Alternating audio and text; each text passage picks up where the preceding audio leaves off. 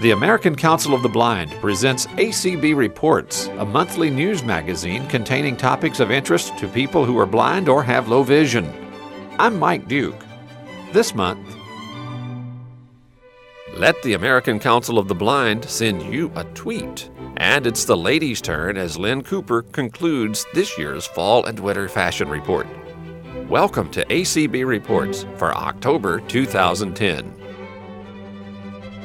If you attended the recent convention of the Illinois Council of the Blind, you had the delightful privilege of hearing Lynn Cooper in person.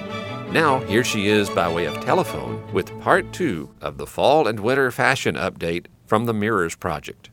For the most part, what comes down the runway and then eventually what is sent to stores for us all to buy is reflective of what's happening in the culture. And as we know, these are times of economic restraint. People are spending less. What we're really seeing, Mike, less and less sales of frivolous, can only be worn once with this outfit kind of stuff, or real novelty pieces. So what we're seeing in the trends, quite frankly, are really nothing terribly new and shocking. So that is a good sign when we are thinking about the things we need for the new season. I will share with you the trends that came down the runway. Most of these we can either alter, accessorize, or somehow tailor what we already have to be in style for fall and winter 2010-11. One trend we're seeing is English countryside, and that pretty much is just what it says. It's things that you would imagine worn on a very windy, brisk, cold day in the hills of Great Britain. It's plaids and tweeds, thick fabric, thick, chunky knits also. We're seeing a lot of wraps and shawls, and this is probably something everybody has, and if not, maybe our grandmother has, or down the street at the secondhand shop. It's layered as we mostly think of for fall. It's a lot of chunkiness and a lot of texture.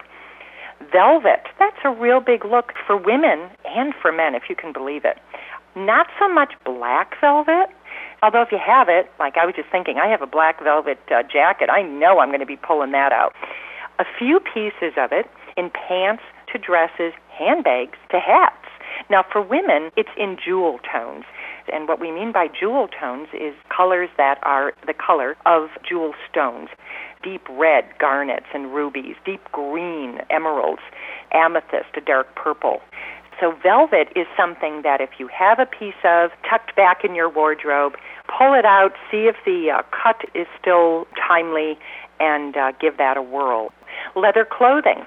Leather jackets, leather dresses, leather skirts, leather leggings, which to me sounds absolutely absurd since all you have to do is sit once and you now have just stretched the knees out because it is a skin and it is not going to stretch back the way knits do and fabric. So be very careful when you invest in a pair of leather leggings.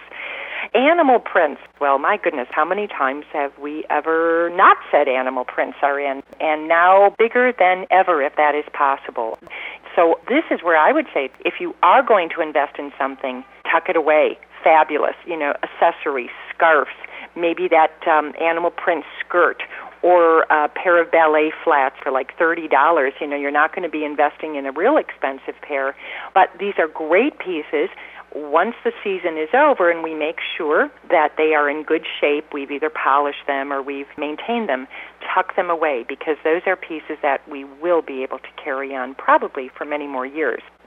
With the animal prints comes snakeskin prints and actual snake skin. Very, very big look.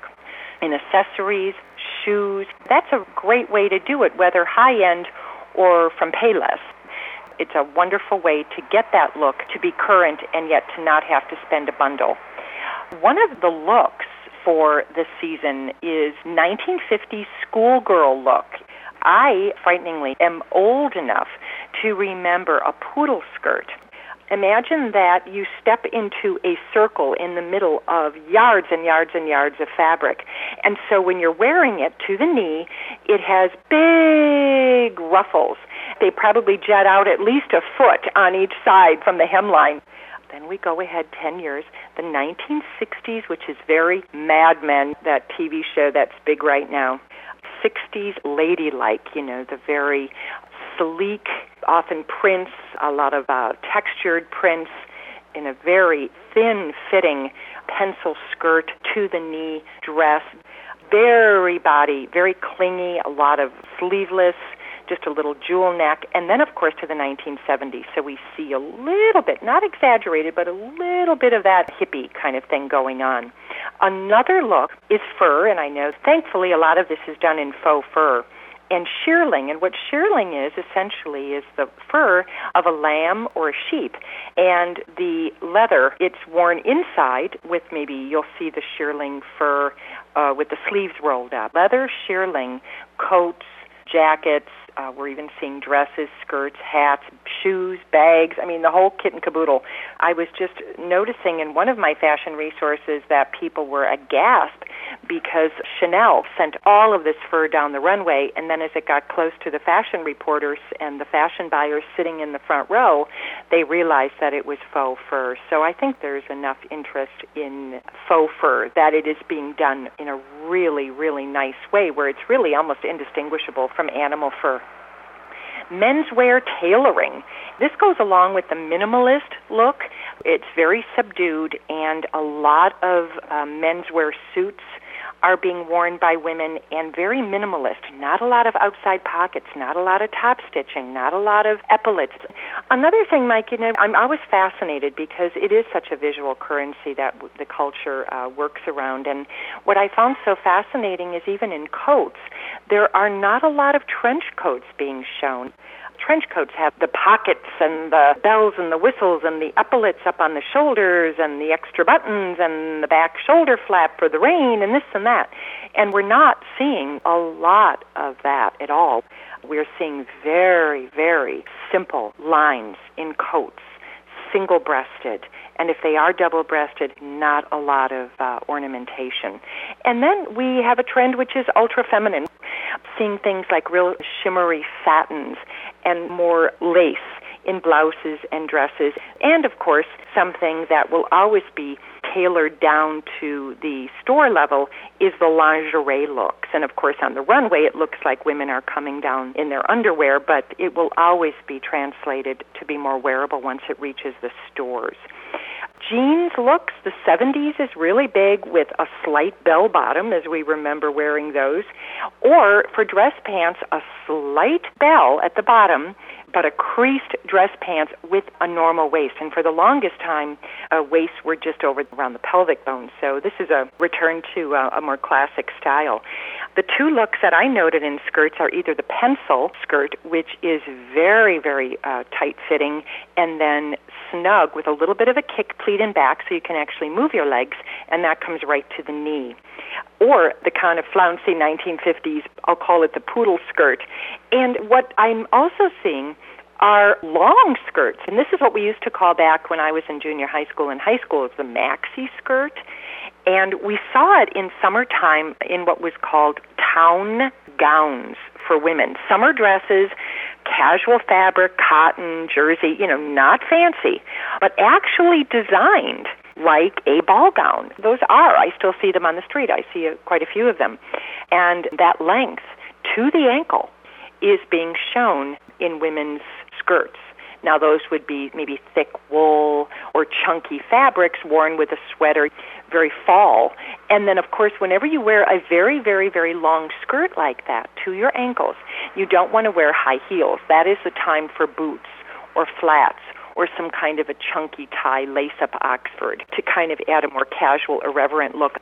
Otherwise, if you had a high heel on or a fancier shoe, it would look like you were out of place, that you were going to a ball. And coats, same thing as I mentioned for the menswear tailoring. Camel and gray are two of the biggest colors. They're subdued, they're very quiet colors in a coat. A camel coat, single-breasted, a few double-breasted, wool, or even a pea coat is big. But once again, it's that whole keep it quiet kind of look. Makeup, minimalistic. I looked through hundreds and hundreds of women walking down the runway and many, many different fashion venues. And what I noted was little or no cheek color, a very pale face, pale lips. There will be a little color, but not that deep, dark red. Unless, of course, you're really going for a costumey look, which will look costumey if you do the deep, dark red, and then you have that 1950s look. I forgot to mention that in blouses and shirts for women, the big look is to wear them buttoned to the very top. So that'll even make one look very au courant. When you even wear a pair of jeans and a white cotton shirt, just button it to the very, very top. Soft colored eyes, brown, taupe, nothing terribly dramatic though, and I think that goes very well with the minimalist look and of course with gray and camel. Interesting colors. So much less powerful, as we've talked about color psychology, than, let's say, dark brown and black, which would be the next step on the camel and gray path. With hair, you're seeing long, wavy hair. That's reminiscent of the 1950s. Straight, long hair, hair iron, pressing iron, straight, with the middle parts for the 1970s looks, and braided as a part of the hair hanging long or fully braided. And we're also seeing a lot of hair pulled off the face. Very, very sleek, with gel or product in the hair pulled back either in a bun or a chignon, and that is CHIGNON. And that just simply means a bun, your hair all the way pulled back, ladies. At the nape of your neck, there will be a little twisted bun of hair, and that will be fastened with hairpins. But for the most part, hair off the face and very soft makeup. Accessories, handbags, nothing new really. It's just maybe a repurposing of things that chances are already in your wardrobe. Drawstring and bucket bags. That essentially, imagine your handbag being not structured, opening on top, and then you drawstring it closed. Probably not the best idea for security reasons. A hobo bag, that's a very simple, same kind of approach, a little bit more structure, usually worn over the shoulder. Then we have the lady bags, which is basically a very structured bag, whether it be on a chain or a little shoulder strap. You shorten the strap, you can wear it over your elbow, or you can wear it tucked under your shoulder along your body. And those would be more structured, thicker leather, whether it be patent or a snake skin or another animal skin. It's structured to it. It's not a flouncy like the hobo and the drawstring, a soft, malleable kind of leather. This is much more structured. And then messenger bags are big, and those are really kind of nice if we are going out during the day because they are safe. You wear them across your body, and they're also a really good look. Those are done in many different variations, but in leather, messenger bags are big on the runway. And, of course, going back to our animal prints, the cat prints, leopard, tiger, in everything. As I said earlier, shoes, umbrellas, scarves, handbags, you name it. Now, this, if my husband were listening, would make him absolutely gasp because I've done a little anecdotal research and found that men absolutely detest white hose. And that is actually being shown again. To avoid the nurse look, you want to make it a geometric part of a 1970s look. You really, if you're going to do the white hose, keep it to a fun 1970s look so it's sort of color blocked. Another look we're seeing primarily worn by younger, remember ladies, we have to be age appropriate. These are knee socks that go over the knee. And that's really a look that, in my estimation, is best worn by young gals. Shoes, we're seeing a lot of penny loafers, and those are in all sorts of leathers and man-made materials, patents, and what have you. We're not, unfortunately, seeing many mid-heels, but the only time we do see a mid-heel is what's known as a kitten heel, and that's a very thin little heel with an open strap back, and the very pointy shoes are coming in again, and this, I think, reflects back to the 1960s, 1970s look. Flats. See, once again, it seems we're either going to very high heels or flats. And the bow flats are big, which means you take the flat, as we talked about, ballet flats, and just look for one with a bow ornamentation on the front. Ferragamo had a classic and still does. A classic I think they've had for 75 years in a bow flat. And it's really a good idea, ladies, that you invest in a good, high-quality pair of dress flats. Tuck them away, make sure they're always properly polished and soled and maintained so that they're ready to go. I speak in them because no way anymore can I stand in a pair of high heels. Hiking. Now imagine hiking boots with high heels. Okie dokie. And then we have the thigh-high boots, which is essentially a pair of boots, but now they don't stop just below your knee or they don't stop at the ankle. They go all the way past your knee. And they can either be rolled or under a shorter skirt, they can be worn in lieu of hose. It's kind of a fun look. And you can get them in flats or in any number of heel heights. Jewelry, every year it sort of changes. And what we're finding is jewelry tone for this season, fall and winter 2010-11, is gold. And I noted a change, once again, pulling back. I remember the mid-'80s where our earrings were the size of small kitchen appliances. But now they are small, almost like nickel size, maybe up to a quarter. And they are really small earbuds, even if there's a bunch of beads on them or what have you. You're seeing much more of that. And you have to keep in the theme. If you have a minimalist look, then you don't want to go crazy with the jewelry. Eyeglasses, a very big look, is that thick, retro, almost nerd glasses in black or tortoise shell, where they don't really blend into your face. They actually stand out. And finally, a look that remains big, which we saw in spring and summer, is the fedora. And it's the men's hat with a small brim. And that's really big. That is a nice place to invest, because that will be something you can wear for years, and they're all different price points. So there we have fall and winter looks right off the runway and off the pages of magazines for our women listeners. Visit Lynn at her website, LynnCooper.us. That's LynnCooper.us. You're listening to ACB Reports. Terms such as social networking, Facebook, Twitter, and tweet have leaped into the daily vocabulary of people throughout the world. Just what do these terms mean, and why are they becoming increasingly important to the American Council of the Blind? On September 20th, ACB announced its presence on Twitter, a popular social networking website, with the release of the ACB National page. Janine Stanley, a member of the ACB Board of Publications, says these terms are important to ACB for many reasons. First of all, Janine, what is Twitter? Twitter is a social networking application. It's basically a website. You can post comments of up to 140 characters, which doesn't sound like very much, but you can convey a lot of information instantly. And the way that Twitter works is that people will sign up for a Twitter account, which is a very easy and accessible process. There's a CAPTCHA involved, but it's an audio CAPTCHA, and it's an easy one. And then once you have your Twitter account, you can choose to, quote-unquote, follow people, which means if you have friends who have Twitter accounts, you can follow them, and what they write will appear on your Twitter page or in your Twitter client. A Twitter client is just an extra piece of software that makes it a whole lot easier to access Twitter. You can talk to each other. In the case of an organization like ACB, we can send out announcements. I'm just about to send one out about our voting committee meeting that's open to the membership.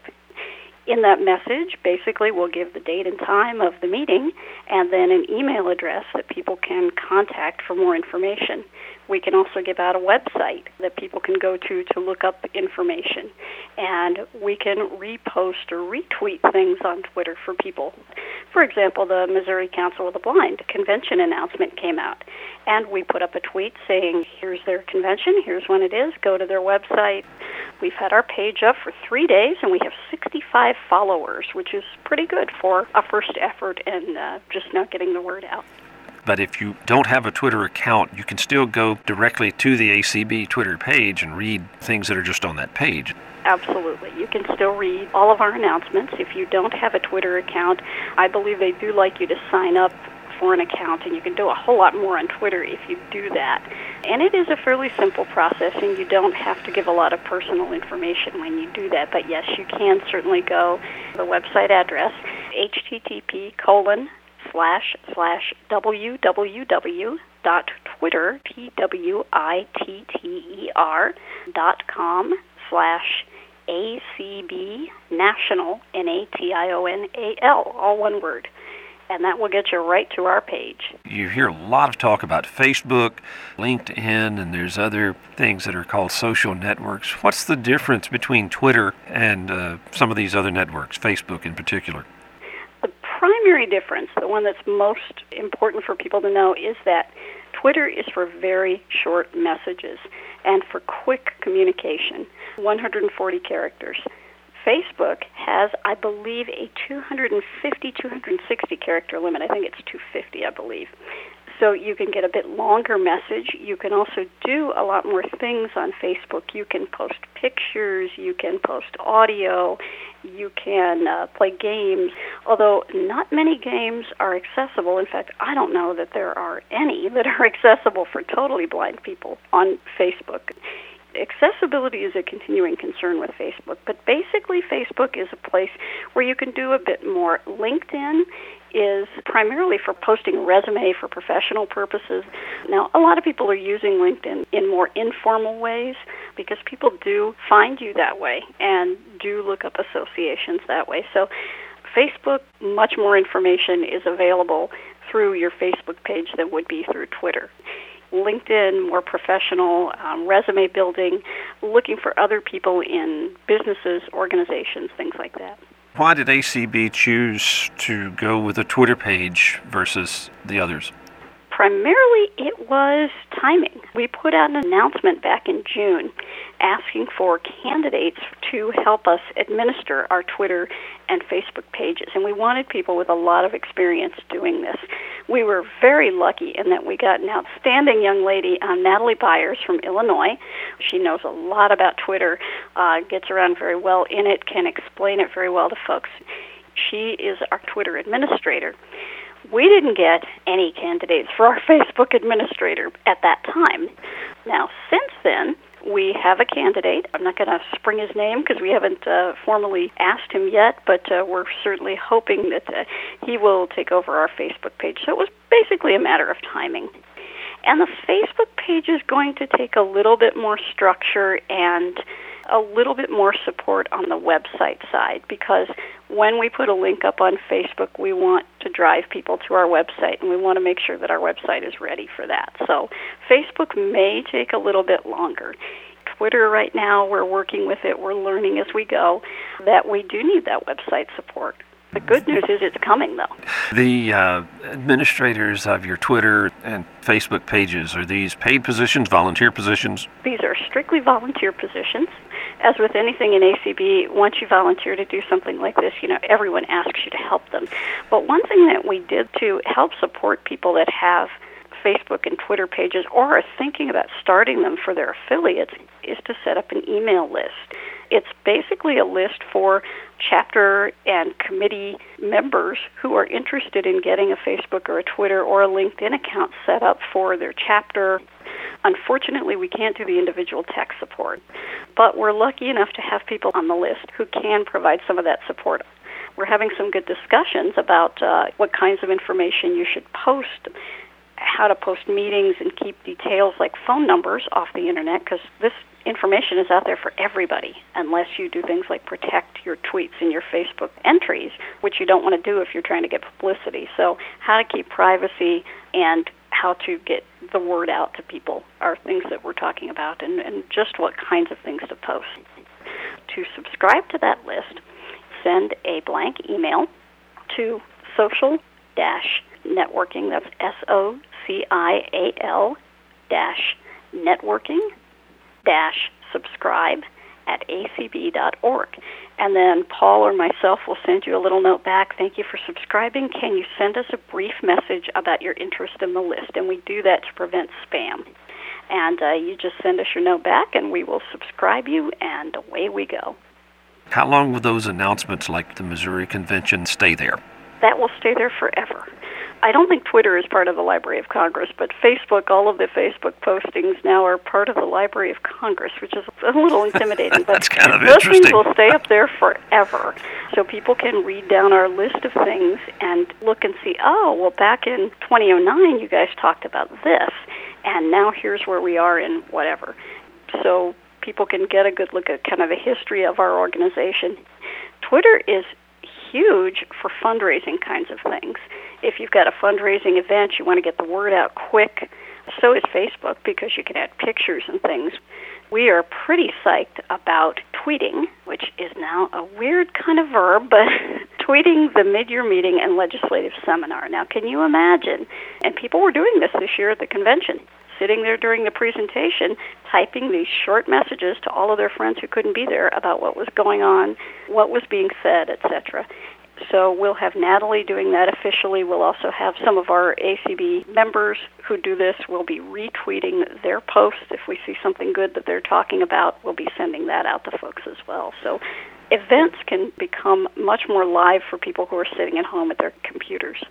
The real benefit for ACB then is the immediacy, plus it lets people, and not necessarily people who are blind, but it lets other people know that we exist in a new and more time-efficient manner. Absolutely. This is going to pull in a lot of people who are friends with blind people, because one of the neat things about Twitter and Facebook is that you're not just connecting like with email to that one person who signs up for your email list. You're connecting with everybody that they're friends with. So when they look and see, what is Mike interested in? And one of the things that pops up is ACB National, and they go out and look and say, oh, wow, what is that? And they learn about us, they find out who we are, what we're doing. It works the same way for fundraising, and the word really gets out quickly. Do you need more than your basic screen reader, screen magnifier, etc., to take advantage of Twitter? Not necessarily. You can certainly use the website. However, if you want to be very effective with Twitter, you should use a Twitter client, this additional little piece of software. And the most popular one is called Quitter, Q-W-I-T-T-E-R. It's a little piece of software that allows you with a couple keystrokes to pop up your Twitter account and read messages.